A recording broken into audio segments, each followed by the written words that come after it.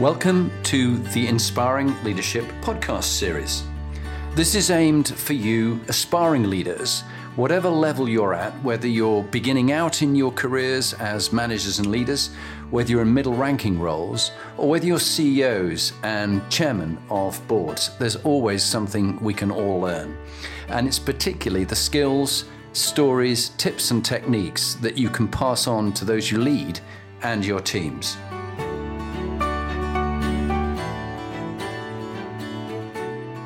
Hello, I'm Jonathan Bowman-Perks, and welcome back to my favourite time of the week. And I'm here with an old friend of mine who I've known for over 12 years, David Ringwood, who's Vice President at Management Research Group, MRG.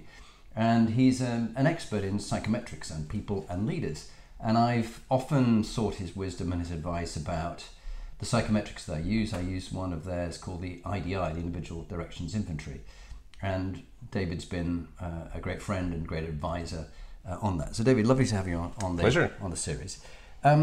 Firstly, I'm really interested in when you've seen a team go from good to great. Yeah. Which team was it, and what happened that made it a good team? Because I'm interested in good teams as well as good leaders. Which one would you pick? You know, I've had to think about this because I've worked in different industries, financial services, professional services, and so on. And I think it's been good to observe different leaders in different contexts. Yeah. I have to say the team that I've seen go from good to great is the team I have now. All right. With Management Research Group. Okay. There's less than 20 people in the organization. It's a global business. We work very hard. We're stretched quite thin. And if ever there's a time when camaraderie and togetherness and collaboration is necessary, this is probably the context in which it makes the most difference from what I've seen so far. Yeah. And so when you've seen teams as well as your own in other organizations, perhaps what have you seen that makes a toxic team? Okay. What actually, just pick a couple of qualities you notice that really will take a team apart. There's the usual currencies, which is if there's a fundamental lack of trust. Yeah, trust. If that's not working there, it makes very little room for many of the other currencies that would be important. I've seen teams that don't work well or that create a toxic environment where their values are quite different. Now, when it comes to behavior, I like behavioral variety. Yeah. It's great to have someone driving the team. It's great to have someone looking after the detail. It's great to have someone, playing the devil's advocate. I think that kind of variety is a great mix. Yeah. I think when it comes to values, I think consistency. Yeah. The lowest common denominator there can really have an adverse and a disproportionate effect on a team. That's very good. And I think linked with trust, I was reading about the fearless organization and psychological safety. Absolutely. Which I think adds the basis of trust. Indeed. And we've seen organizations where it doesn't exist. Okay, and then what about people who've inspired you during your career? Who would you pick and tell a story about someone who inspired you as a leader? What were their qualities? I've had the benefit of many people that could fall into that category. The one I would point out that has had the greatest impact in every sense of the term was a gentleman by the name of Theo Stegers. Theo Stegers. He was the person who was my first boss when I began to work in recruitment many years ago. And there was a few things about him I really liked. I shared his ambition. He was ferocious in his intent.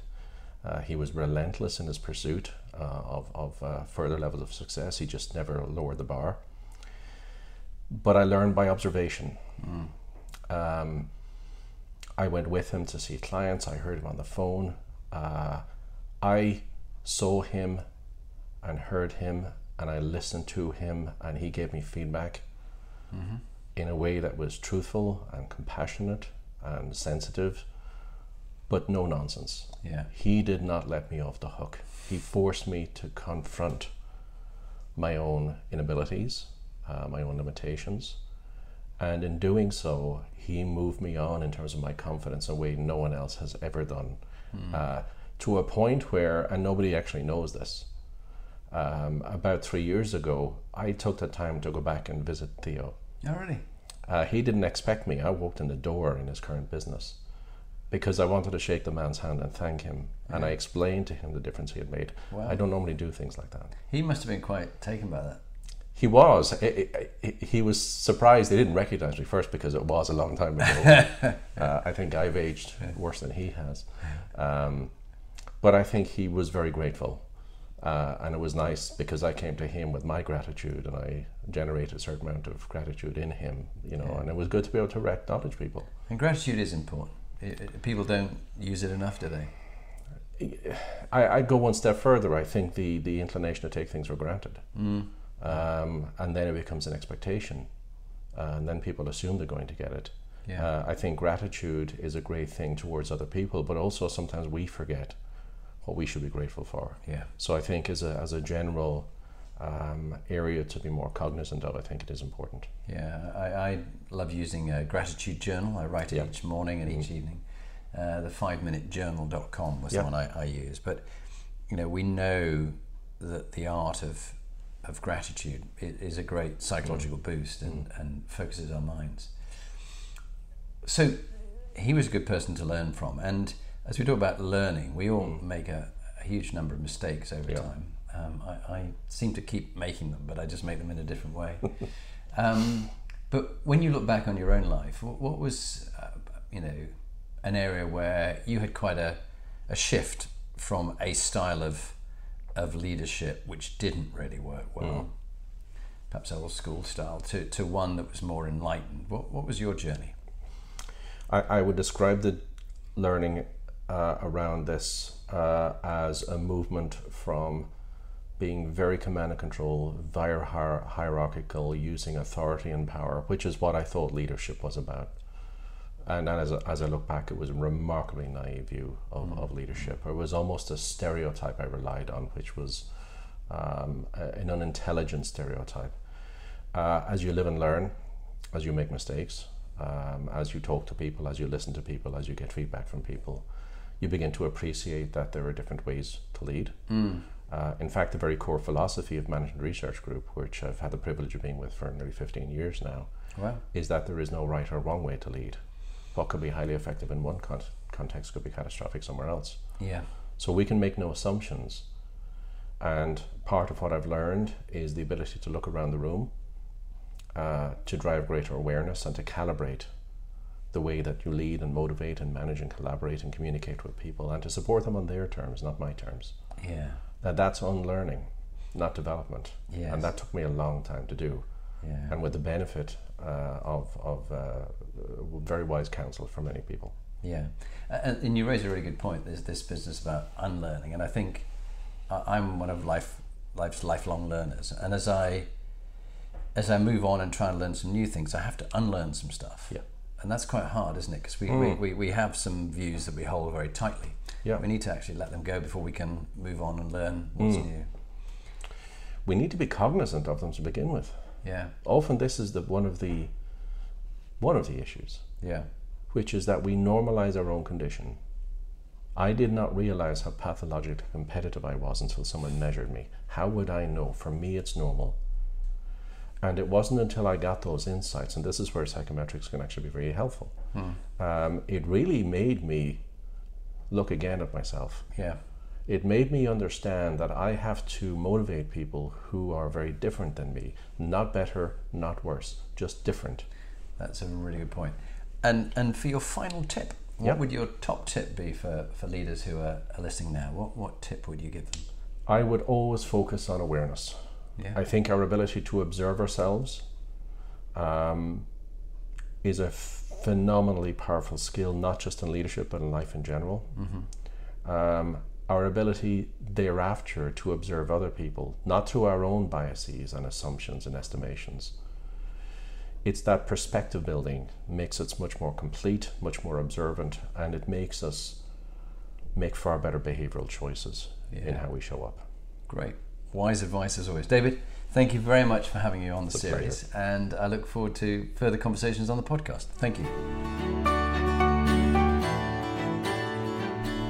Hello, I'm Jonathan Bowman Perks, and welcome back to Inspiring Leadership Extra with David Ringwood. And David, we're just going to go on and talk about your life and your upbringing and some of the highs and some of the lows, the darker moments as well as the good moments. Sure. Born where?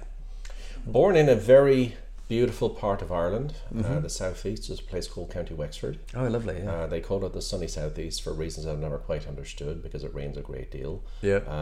But it is a beautiful place to grow up, and particularly given the fact that I grew up in the 60s, 70s, early 80s in that area. So life was different back then. Yeah. More relaxed and much more. Yeah. Much more, but we never knew it. No, it was just the norm. We just thought that's the way it was. And what about parents? Were they figureheads for you in a way about leadership and the way you grew up and behaved and your values? Very much so, and only in a way that I suspect, like many people, you only realize in hindsight. My father was not an educated man. But he was a very intelligent man. He was a very cultured man. He was a very knowledgeable man and was respected for the role he played in theatre.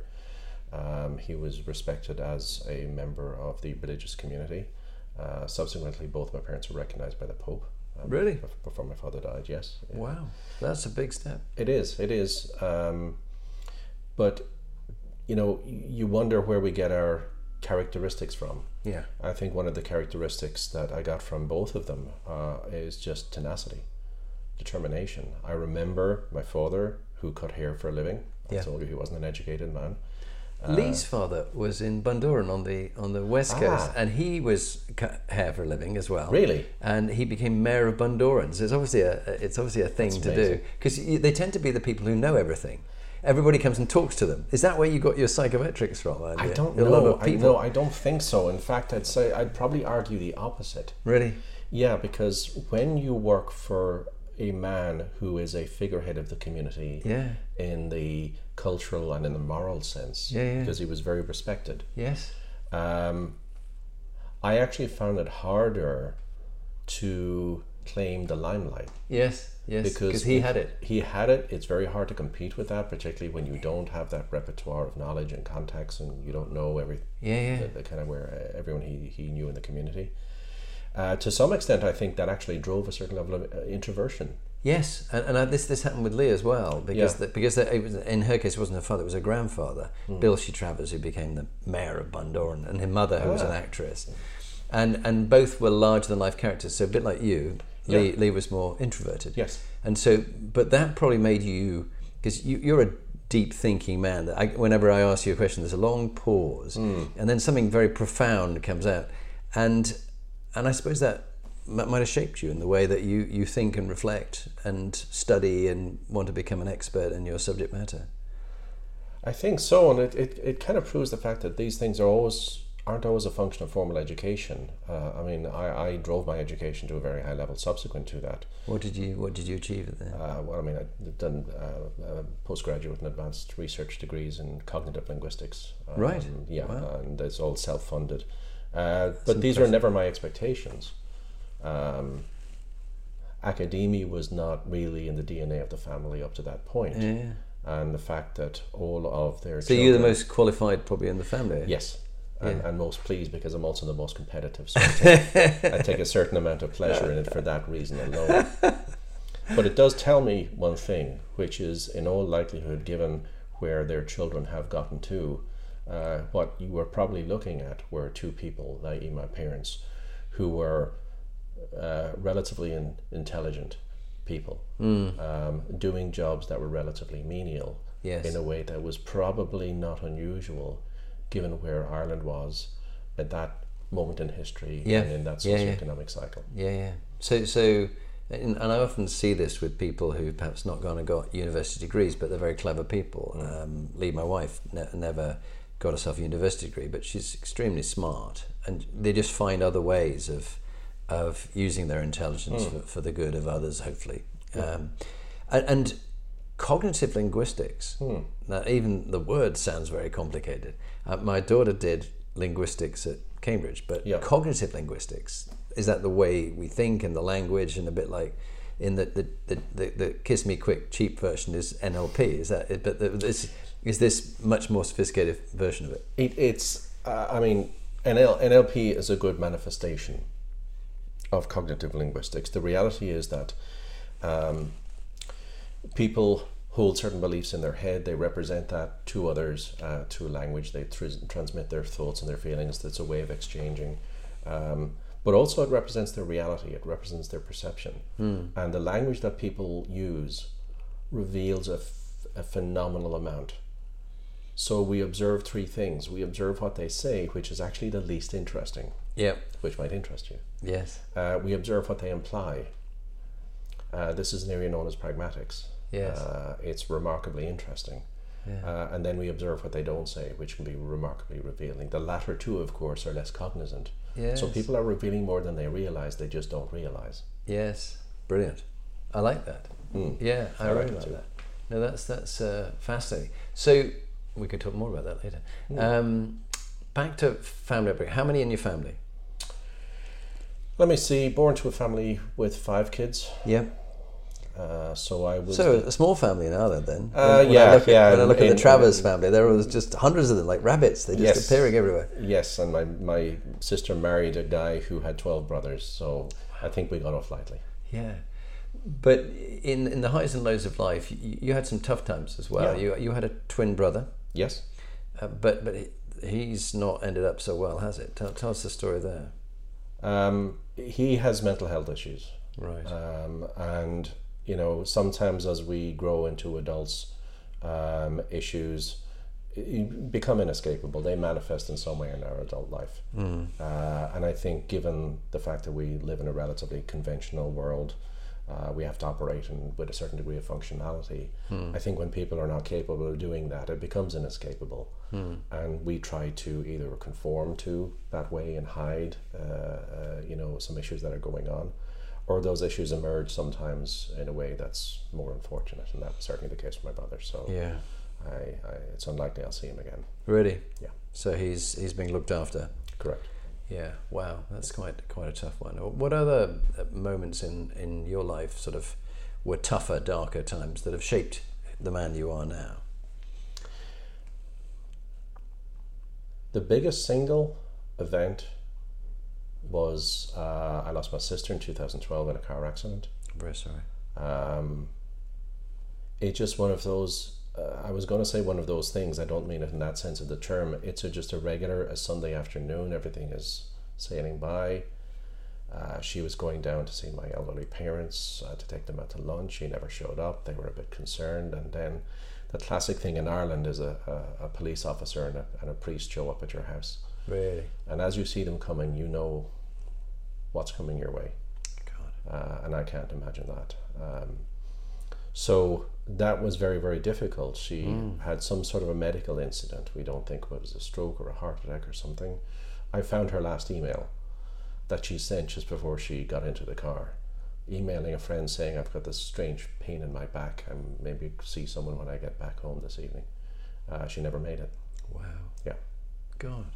And how do you recover from that? I suppose you don't. You don't. It stays with you, doesn't it? Yeah. I can see it's touching you now. Yeah. It absolutely is. And the worst thing to do, the worst thing I ever kind of had to witness was when we went to see the body. Oh. My parents went up and stroking her hair and telling her everything's going to be okay, and it's not. And it does bring a perspective on the world. It really makes you look around and begin to appreciate what you have. So we go back to the gratitude thing. Yeah. It brings a lot more respect for people. I think it's a shame that, I have to say, it took things like that sometimes in my world to make me confront some of the natural biases, because that competitive part of me brings an oppositional mindset, the you versus me mentality that makes us slightly hostile towards people. That serves itself. It does not serve me well. Yeah. It does not serve other people well. So any of us have to ask ourselves the question, even though I am motivationally pointed in certain directions, and I do by definition find them rewarding and personally fulfilling at some level as a consequence, do these drivers serve themselves? Or do they actually, when I think about what I want to achieve in my world, when I think about the type of person I want to be, and when I think about my values, it makes you take a second look at why you do what you do, and then at what you do, which is how you show up behaviorally. And I found particularly over the past few years, because it took a few years for this to come out in the wash. This was 2012 when this happened. But I think particularly in the last 2 to 3 years, I'm finding a level of emotional responsibility towards people. I always had a responsibility to make things happen, which is someone has got to step up and assume command. My father was in the reserve military for 39 years, by the way, so you might identify with some of the old habits that die hard, do they not? And that command and control kind of posture was always there, and I think perhaps that's why you began your leadership style, thinking that was the way to do it. I think inevitably, because that was very much how he showed up, both as a father and as a leader in the community. He was respected but feared in many senses. But I could never go back to that now. I think having witnessed things like that, and this isn't like reading a book or watching a weepy movie. This is as real as it gets. This is as gritty and as tangible, and you do not unlearn that. So I find myself taking more pleasure now in just being supportive, in just being decent to people.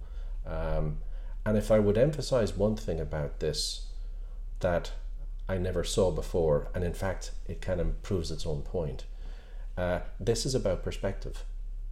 I never really saw it from the other person's point of view. I only had an intellectual understanding of the fact that people need support, they need compassion. I got that. It's not that I didn't understand it. And it is interesting you say this. I was listening again to one of my favourite speakers, Sir Ken Robinson, and he did a lot of an education. And he, as a very knowledgeable academic man, he said that some people get too much in their head and slightly to one side, as he described it. And he said that for some academics that he's worked with, the body is just a transportation for the head. And he said if you want a hilarious example of this, just go to in the old days the disco on a Saturday night at the academics' reunion, and they're all writhing out of time with the music because they're not in control of their bodies. And but I've experienced you that very cerebral, incredibly insightful, with a huge volume of data that you can draw on about leadership and people, and you make sense of psychometrics in a way that I thought I understood them and I could explain it to a client. But you just add a richness and a dimension to it haven't seen with any other psychometrician, which is why I wanted you on this Inspiring Leadership podcast series. But I'm also hearing that you're getting in tune even more so after the tragedy, not just after the tragedy of your sister's death, but other things, with how you feel and how others feel. And I felt perhaps sometimes you might have steered away from the feelings and emotions and just explained academically things and stayed almost detached as watching a third party explaining something. But I'm getting more of the whole of you now. To some extent, it becomes a self-fulfilling prophecy. When I realize in hindsight that I spent a great deal of my adult life suppressing emotion or denying emotion for a couple of reasons. First of all, because they were more dissonant or painful, and no one really wants to live with that as an active part of their world, so they store it away somewhere. Or where the role model is one which suggests that emotions represent weakness. It was a very almost misogynistic view of the world that my father had. And that's an interesting point of view as well.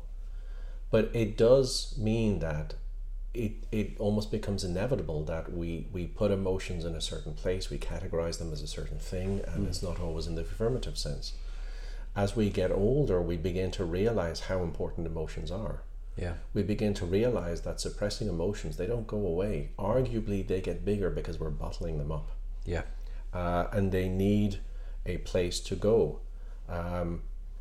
There are some emotions I've learned to try to not control me. The two of them particularly being fear and anger, because I find that they self-sustain. Anger makes me hostile and therefore oppositional. Fear makes me fearful, and that trepidation makes me avoidant. And that almost self-sustains. Yeah. And I'm not doing that anymore. I spent too much of my adult life doing that. I'm not willing to live that. And I think there are choices we can make about that. Yeah, wow. There's so many different directions we could go at the moment. But I'm particularly interested in your experience of teams and individuals when you're working with them and you're doing the analysis. As you've been doing at MRG, and you look at one of the tools, which is my favourite, as you know, because I use it so often, the Management Research Group, IDI, the Individual Directions Inventory. What motivates and makes people do things they do. Time and again, you've mentioned values being very important. It is in MRG. You saw it as the glue that holds a whole load of people with different approaches and different perspectives together, that common values. And when you don't have it, then that's when you can get a toxic, mistrustful team. But what would you share from the insights that you get on a tool like the Individual Directions Inventory about what drives and motivates people and how it helps people observe and understand themselves so they can better lead others? What would be some insights you've got? The IDI, the Individual Directions Inventory, so it's looking at 17 different characteristics, and these characteristics are independent of each other. So you get a lot of finesse when you look at combinations. And there's a few things that people begin to realize as they do so. The way I get through to them first is, I think it's partly experience. I think it's partly expertise. I think it's partly life experience. But I'm able to describe what it feels like to live in that skin of theirs in a way they've never been able to put words to, or in a way that no one else has ever been able to observe. Yeah. Even people who know them very well for many, many years. Bear in mind, Jonathan, the only thing we can observe about other people are their behaviors. I think I have, to some extent, a little bit of an advantage because we can either measure observationally, but we can also measure psychometrically why people do what they do, the motivational characteristics. The motivational characteristics are remarkably powerful because it really gets to the truth of the individual, which is really what MRG is about. It gets to the uniqueness of the individual. It adopts a descriptive approach. And to your question about the teamwork, this is one of the starting points, which is to take a descriptive, non-evaluative view of ourselves and therefore of others. For example, what motivates me, Jonathan, I can assure you, is not the same as what motivates you. That doesn't make me better than you. It doesn't make me worse than you. It makes me different than you. And the more I understand myself, I begin to then more completely and more fully and more objectively get a grasp on what it might feel like to live in the skin of someone else who motivationally is different than me.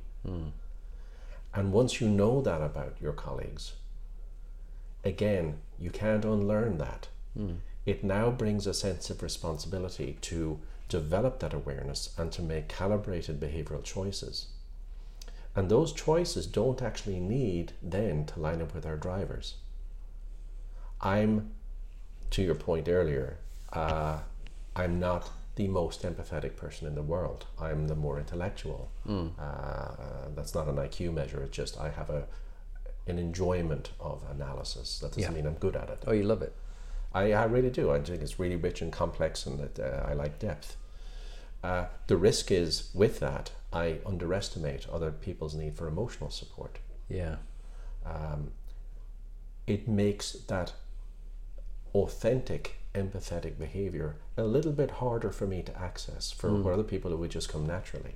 Yeah. But if I know that someone in my team needs it, I won't enjoy it for its own sake, but if I know it is in service of one of my teams and it makes me a better citizen and it makes me a better colleague and it makes them feel good, I've always said there's a big difference between understanding people and making them feel understood. Yes. The latter being significantly more powerful. And what I want to be, and when I look at teams, what I counsel them to want to be, is the boss or the colleague who seems to know when I need a bit of support. Yeah. They seem to know when I'm not as clear as I would like to be. They seem to know when to leave me the heck alone. Yeah. That's when people feel understood. And when people feel understood, they feel appreciated. They feel respected. It mitigates against misconception and misunderstanding. I mean, you can't buy things like that. Yeah. And that's where mutual trust and appreciation and respect comes from. Because you're learning things about each other as a team that you wouldn't otherwise get to know. Yeah, and one of the things I always have appreciated in the feedback sessions you've done with me, on people I've been wanting to give feedback to or coach, or even you've done it with Lee and myself and understanding each other, which was fascinating. Indeed. It is the way you can look at someone's report for about 5-10 minutes and then you remember it. You have almost a photographic memory, don't you, or some way of, you know the kind of profile, and then you can have a conversation with someone without their report in front of you, but you just sort of know them. How have you learnt that skill, or was it always there? It was always there. You'll be pleased to know it's not correlated with IQ. So it's not about being smart or dumb. It just is a thing. It's eidetic memory. It's basically I can't unlearn. I just remember everything. It must be hell in that head of yours. It must be full of, crammed with so much stuff going on. It gets a bit noisy in here. It also can, and I have to be careful about this in all seriousness, because I think responsibility comes with this as well, is it can be a bit disconcerting for people. It can be a little bit intimidating. Yeah. Because I remember everything. Yeah. I will remember the scores that they had. I will listen to the cognitive verbs that they use. I will listen to the sensory or emotional verbs that they use. I will think about relative to certain scales, like the interpreting scale. I'll remember sentence numbers that they, so I have to be. Because I remember when we went through one, you remembered one from years ago. Because I've done about 3 or 4 times, and you sort of clocked all the different versions of it, and that's a really great skill. No, I really admire you in that. And then let's have a think about some of the highlights of your career, some of the jobs you enjoyed the most, and what you learnt about leadership from those kind of situations. Tell us about a couple of them. I'm going to go back to that brief story about working in recruitment, and I think it was because it was the time when it aligned most with my values, it aligned most with my drivers, and then the behaviors became easy. Yeah. Because I found a home. I found... This is almost like your calling, your vocation. It was just a good match, good alignment. The funny thing was, if you look at it on paper, people thought I was nuts because I was working with JP Morgan, a very fine organization, and to this day, I was working in highly complex areas of structured derivatives, which was, again, interesting intellectually, which appealed to that part of me. And yet, how come you could work for one of the finest AAA organizations in the world in investment banking? How come you could be paid a great deal of money as a young person with a trajectory that probably was not going anywhere bad? You were recruiting for them? No, I worked for them. Oh, you worked for them? Yeah. Wow. I started my career as an investment banker. Oh, I see. Yeah. Right. How interesting, yeah. I was one of the nerds. I could see you doing that. Yeah. With the long fellow quants and people like that. Absolutely. With their heads up there and slight to the left. Absolutely. Absolutely. And I don't know what the collective noun for nerds is, but we were that group. That makes sense. Right. So why didn't it work? Why did I go into work every day feeling there's something wrong here? And it took me a while to realize it. In fact, it took me several years to realize it, is because the values were not the same. And when the values are not the same, it means that you have to then conform to sets of expectations or ways of behaving that really don't sit well. Yeah. And just staying with that for a moment, it's quite interesting.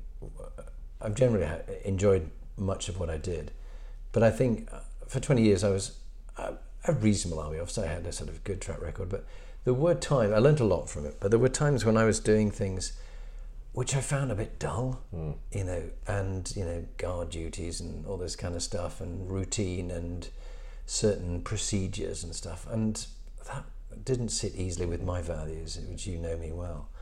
But I certain things drove me and made me do it, and other things were in conflict with it. And I just thought, this is so to be doing this kind of work, interviewing fascinating people like you and others, and helping people be better leaders and passing on the knowledge of what others have accumulated. This is just a joy. This doesn't feel like work at all. Exactly.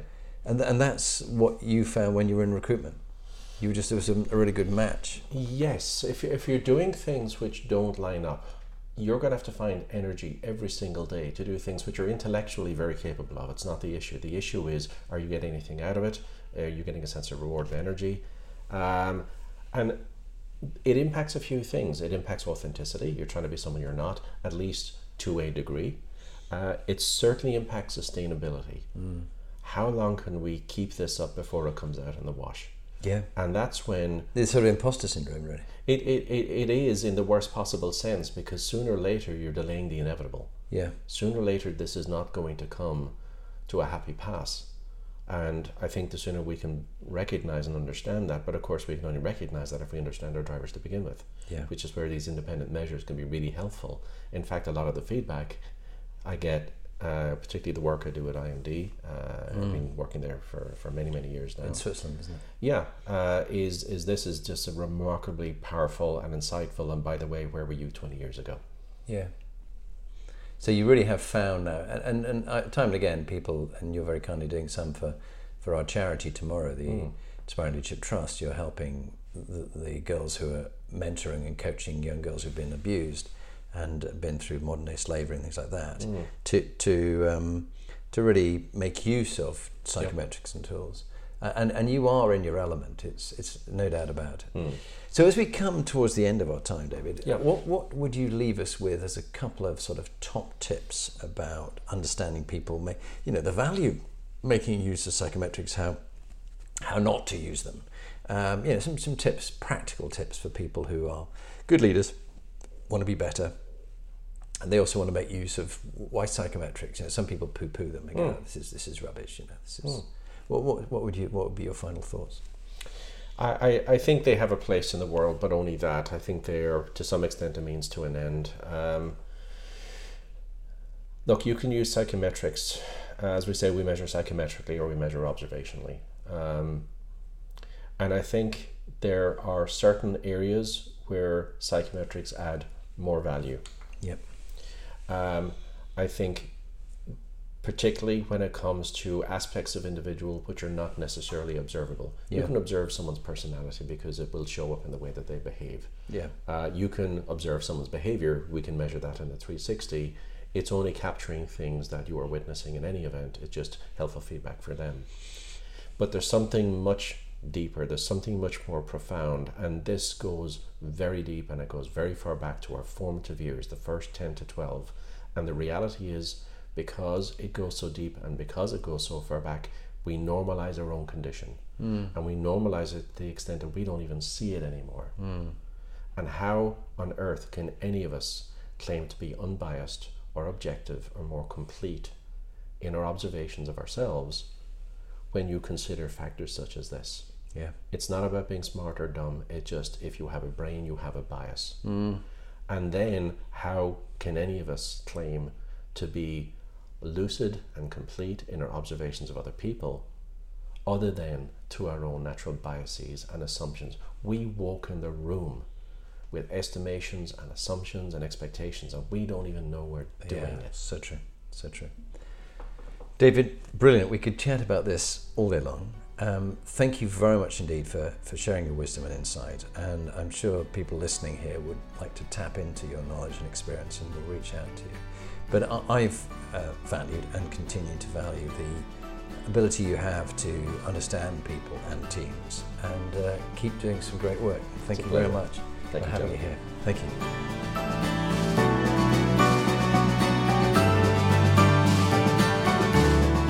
So, now you've heard from one of the inspiring leaders that I've interviewed, what are you going to do next? If you want to get some more free material, go to my website, jonathanperks.com, or follow me on LinkedIn, Jonathan Bowman Perks. And there you can get access to my books, Inspiring Leadership and Top Tips for Inspiring Leaders. But if you want to actually do something about being a leader and constantly improving your game, raising your performance, get in touch with me about coaching you or one of your team that you want to raise the game for them. It's got to be people who want to be good to great, not people who you're trying to fire.